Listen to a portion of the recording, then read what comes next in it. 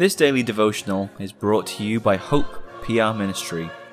We would love to hear from our listeners, and we ask that you would contact us at hoperwc@gmail.com with any feedback or questions you might have. We hope that you are edified by this content.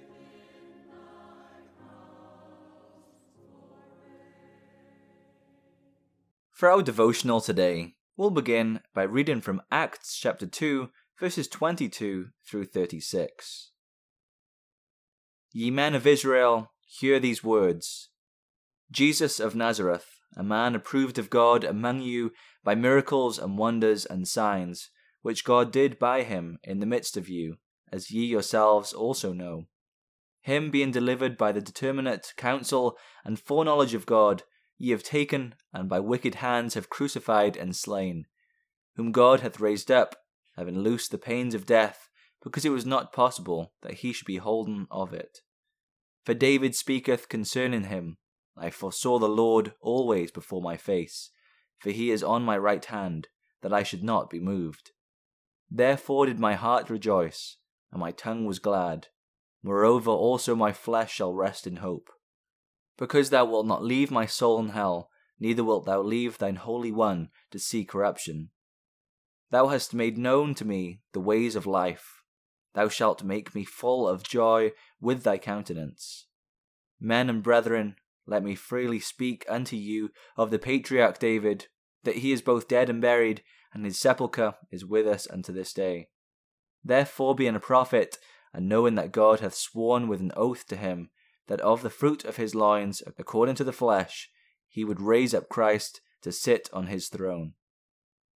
He seeing this before spake of the resurrection of Christ, that his soul was not left in hell, neither his flesh did see corruption.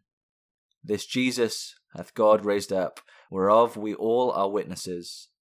Therefore, being by the right hand of God exalted, and having received of the Father the promise of the Holy Ghost, he hath shed forth this, which ye now see and hear. For David is not ascended into the heavens, but he saith himself, The Lord said unto my Lord, Sit thou on my right hand, until I make thy foes thy footstool. Therefore let all the house of Israel know assuredly that God hath made that same Jesus, whom ye have crucified, both Lord and Christ. Today's portion of Scripture comes from Peter's inspired sermon on the day of Pentecost. The Holy Spirit, through Peter, makes it evident that David was only a picture of the Christ. This was done to prove to the doubters that Christ was truly the Son of God, sent into this world to die for the sins of his people. But Peter wants to show more than that. Peter wants to show that Christ rose from the dead and is ascended into heaven. He does this by referring to many of the Psalms of David, which state this very fact. The final reference is to Psalm 110. Peter shows the crowd and us that it is a crucified Christ who is responsible for salvation. There is no other way to heaven but by that Christ who is the Son of David. What a joy that is for us. Is that your joy? The Psalm Choir will close for us today by singing from Psalter number 384.